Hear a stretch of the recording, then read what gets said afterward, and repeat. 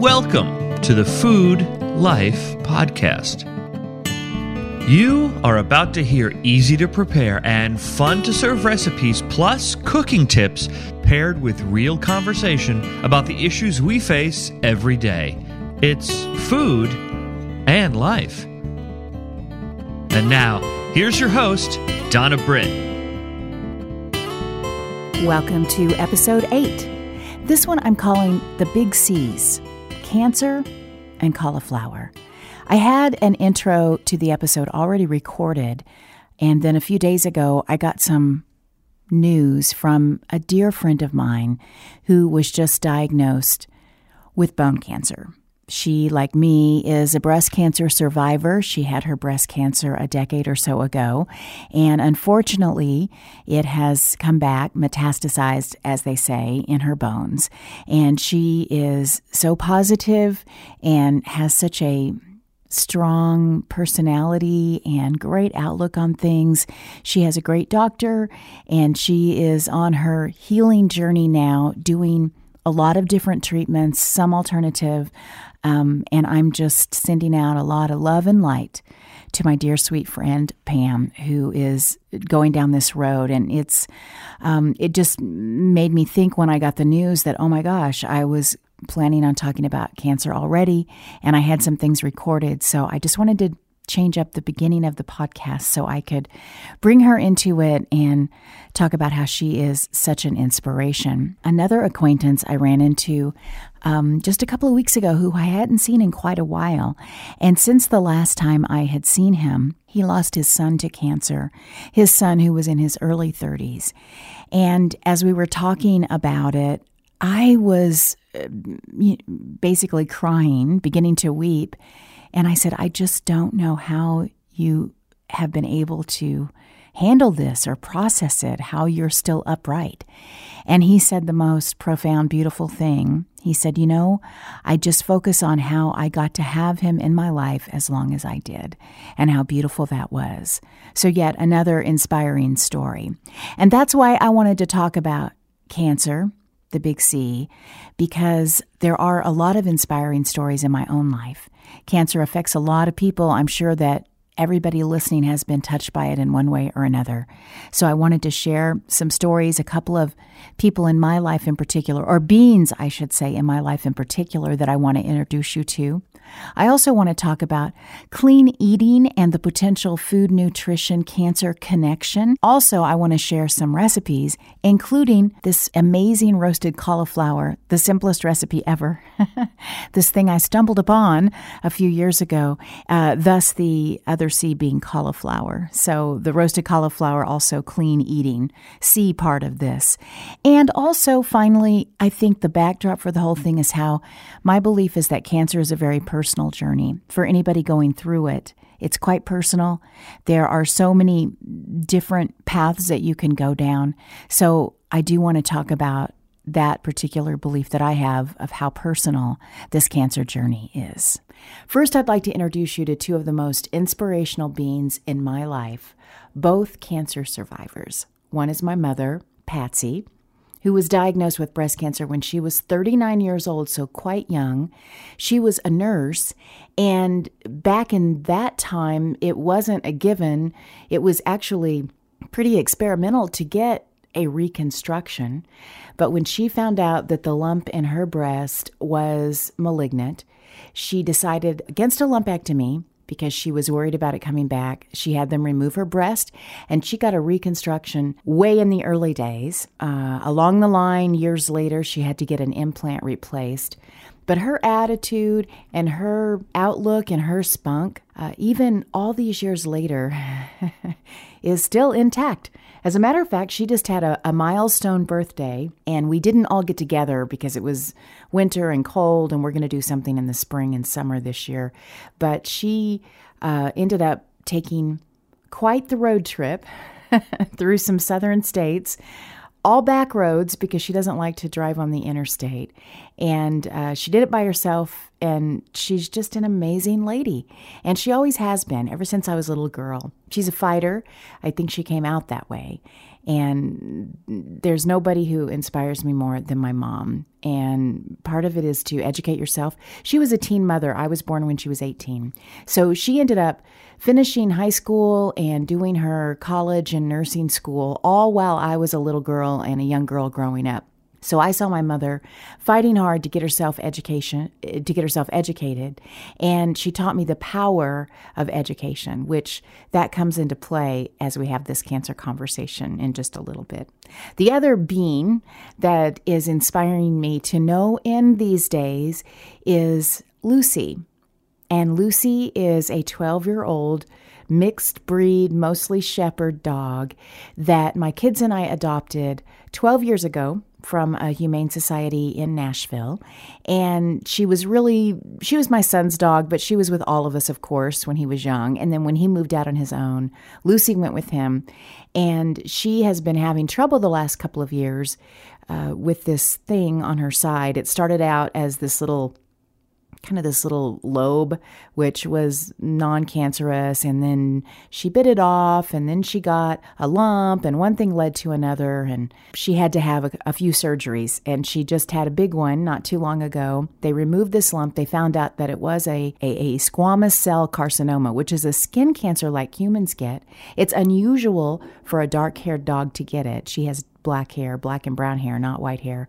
And it's unusual for it to present itself in the way that it did in her body.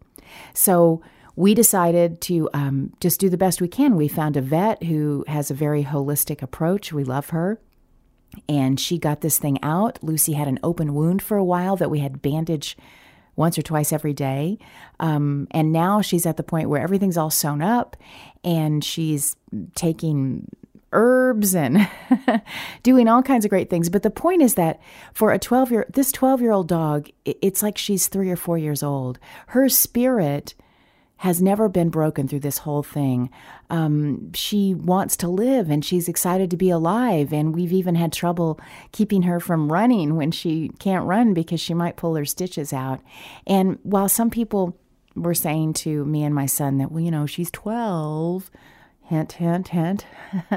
But there was something about Lucy that just motivated us to do what we could within reason to help her out so that she could keep on living because she's just not finished yet. Do you know what I mean? So she's been staying with me a lot lately because my son works long hours and she inspires me every day too. I'm just so blown away by her attitude, which I think is another thing that we're going to talk about when it comes to cancer. And so why do I want to talk about cancer? Well, like I said, it's been almost exactly 7 years since I had my breast cancer diagnosis. And according to the American Cancer Society, there will be over 1.7 million new cases of cancer diagnosed this year alone, 2019, in the United States of America. So when you just think about that massive number, I think pretty much every single one of us have been touched by cancer ourselves or someone that we love or care about, or at least somebody that we know. And because I like to talk about food, the World Cancer Research Fund says that 20% of all cancers diagnosed in the U.S. are related to body fatness, poor nutrition, physical inactivity, and alcohol consumption. That poor nutrition thing struck me. I've always thought that we are what we eat. I've just always believed that, and I've always felt it. I know that if I'm eating things that my body is getting nourishment from, I can feel a difference, And here's the thing. I'm not a fanatic in any sort of way, other than I love food. But what I mean is that I'm very moderate, and I believe it's very personal what we eat. And what I eat and what is good for me could be different than what you eat and what's good for you. So I'm not a pusher of any sort of, do this diet or eat this and don't eat that. But the American Cancer Society, and I bring them up and I'll put a link on foodlifepod.com because they have a lot of information, and it's great because you can just sift through it and focus on what you want to focus on. But I think they do a good job of presenting information. So one of their preventive measures that they recommend to prevent cancer is eating right, along with staying active and not smoking. So I was thinking about that, eating right. What does that mean? And I thought, well, I think there are a few things that we can all agree on, no matter what we like to eat, whether you're a vegan or you eat steak or whatever your situation is. I think that we can all agree on these few things. One is more fruits and vegetables aren't going to hurt us. Eating more spinach is never going to be a bad thing, okay? So more fruits and vegetables, eating whole grains, and you can read a lot of different things about grains, but humans have been eating grains for a long time. Whole grains are probably better for us. And limiting processed meats and processed foods overall. Drinking sugary drinks and eating candy isn't a good thing for us ever. So if we just focus on eating more plants, eating less processed food, again, I think we can all agree on that. And I'm looking for our common ground here. So as we continue our conversation right now, I want to share a few recipes that go along that line of being full of veggies and spices that are good for us that you can eat and enjoy and feel good about. And if you are concerned about cancer prevention, you can eat them and feel good about it. If you're a cancer survivor like me who tries to really think about what she's putting into her body, these recipes will feel good to do it. Because there are a lot of rabbit holes that you can go down. One of the things that I am a proponent of is educating yourself. So the minute that I got the call after they did my biopsy, first there was a mammogram that looked weird, and then there was a biopsy that confirmed that something was weird. And then I got a call on this rainy morning. I was sitting at my kitchen table, and I was told over the phone that, yeah, by golly, it was cancer, and I should come in and talk to the doctor about all the different options. So I just remember immediately starting to I wanted to know more. I wanted to know more about this particular kind of cancer that I had in my breast. I wanted to know all about all the options. And that's something that I think is very important, is getting more than one opinion, not necessarily on your diagnosis unless you question it, but on your treatment options. Because I think, like I said earlier, cancer is a very personal journey. That's what I found out for myself, and it's what I have discovered as I've talked to people over the last 7 years who've gone down a road of dealing with cancer. There was one of my son's friends in high school. Her mother was diagnosed the same time as me with the exact same kind of breast cancer, and we ran into each other in the hospital during some of the treatment, but we were doing individual things. Her choices were a little bit different than my choices on how she wanted to deal with her cancer. And I think that's the case no matter what kind of cancer it is. There are always options. I have a friend that's been my friend since I was a young girl who I just found out he was diagnosed with throat cancer last year, and he decided to take a completely holistic approach. His cancer is in remission right now. So it's very, very personal and it's very individual. And I think sometimes it's easy, like when I heard that, oh, this other lady and she's doing that, and oh my gosh, I wouldn't do that. You want to go into judgment because we're humans and that's what we do. But if you stay out of it and just focus on your own thing and realize that, you know what, this is my journey, that's her journey, that's his journey, and honor that it is a very personal journey, and understand that there are many different ways to skin the cat.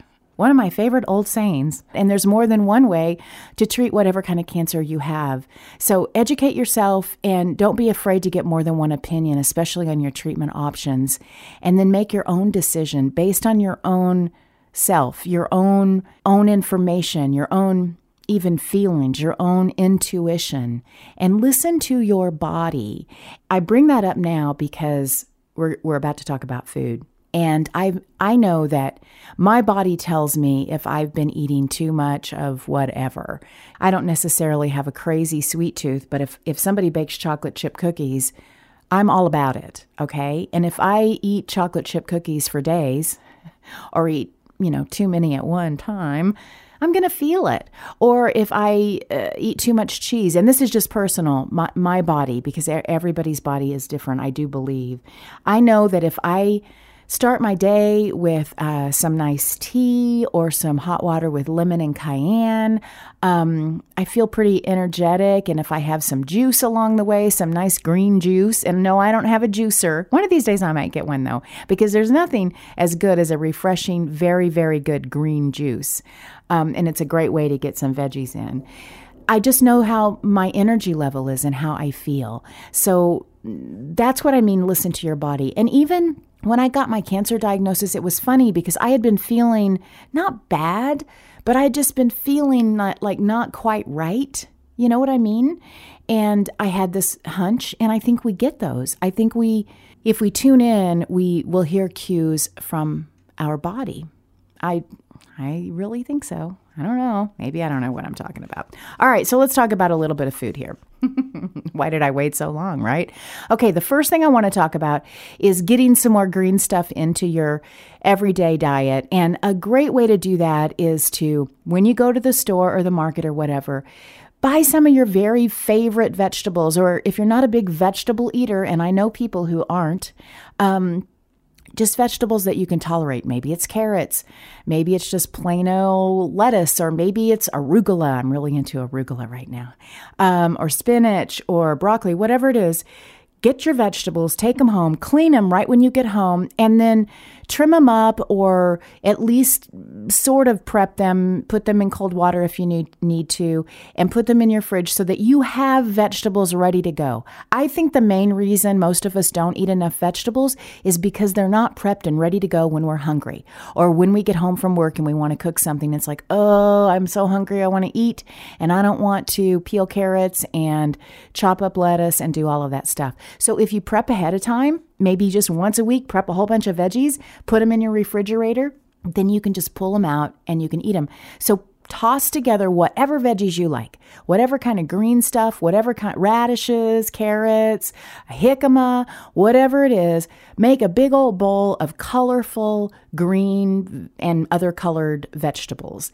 And then this is the recipe for the homemade dressing. This is a lemon tahini dressing. Don't be afraid of tahini. It's just ground up sesame seeds, and it just adds some awesome texture. It's almost a little bit almost like a peanut butter kind of thing. And it's delicious. It's what's in hummus. It's just something worth having in your pantry. So you're going to mix about a cup of tahini with 1/2 cup lemon juice, at least up to 1 cup. I like to use more lemon juice, but if you don't want it that lemony, just use 1/2 cup of lemon juice and then use some water to get it to the consistency you want. Whisk that up with a smushed garlic or two. Or you can use garlic powder if you don't want to handle garlic. Or you can get the garlic in a jar that's already chopped up and add a little bit of that.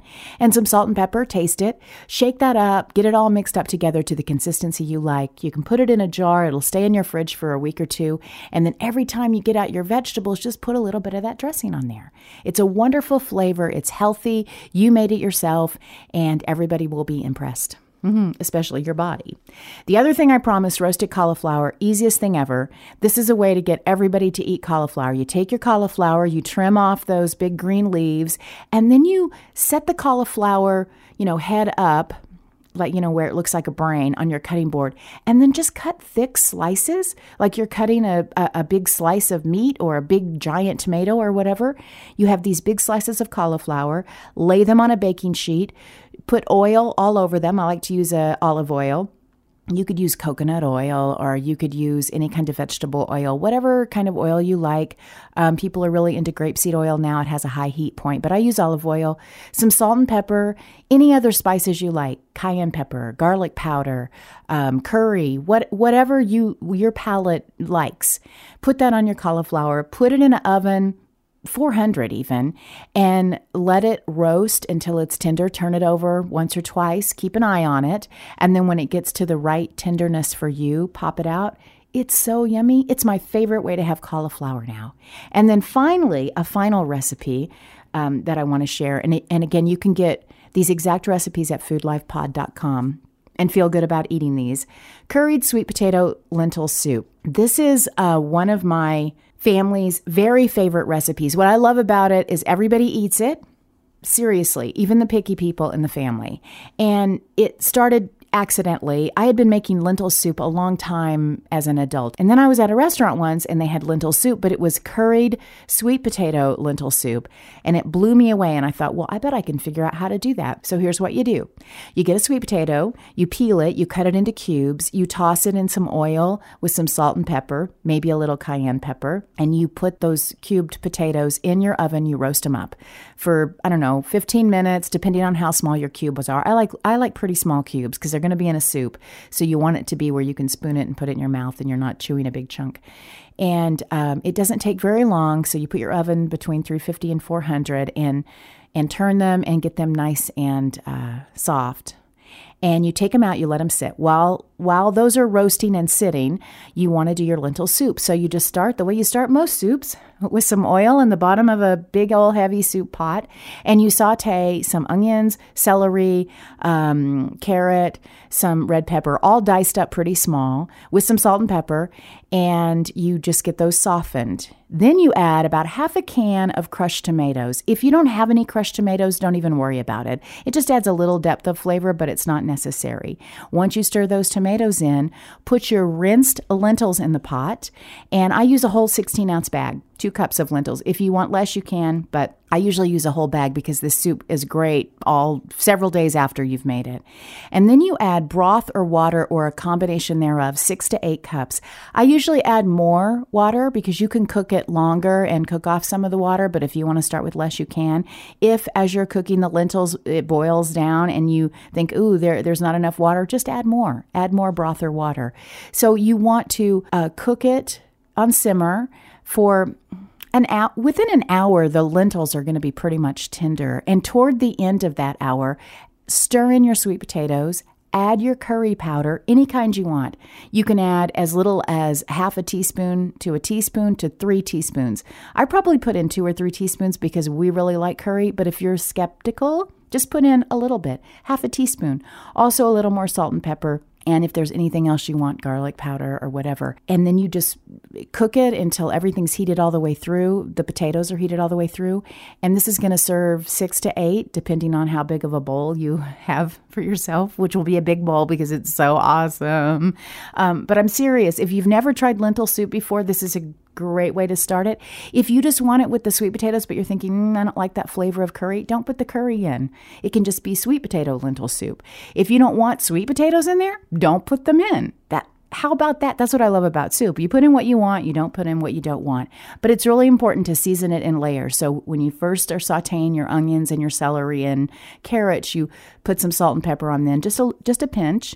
And then you season again a little bit later on. And you season your potatoes before you roast them so that you end up with a wonderfully flavored soup. So there you go.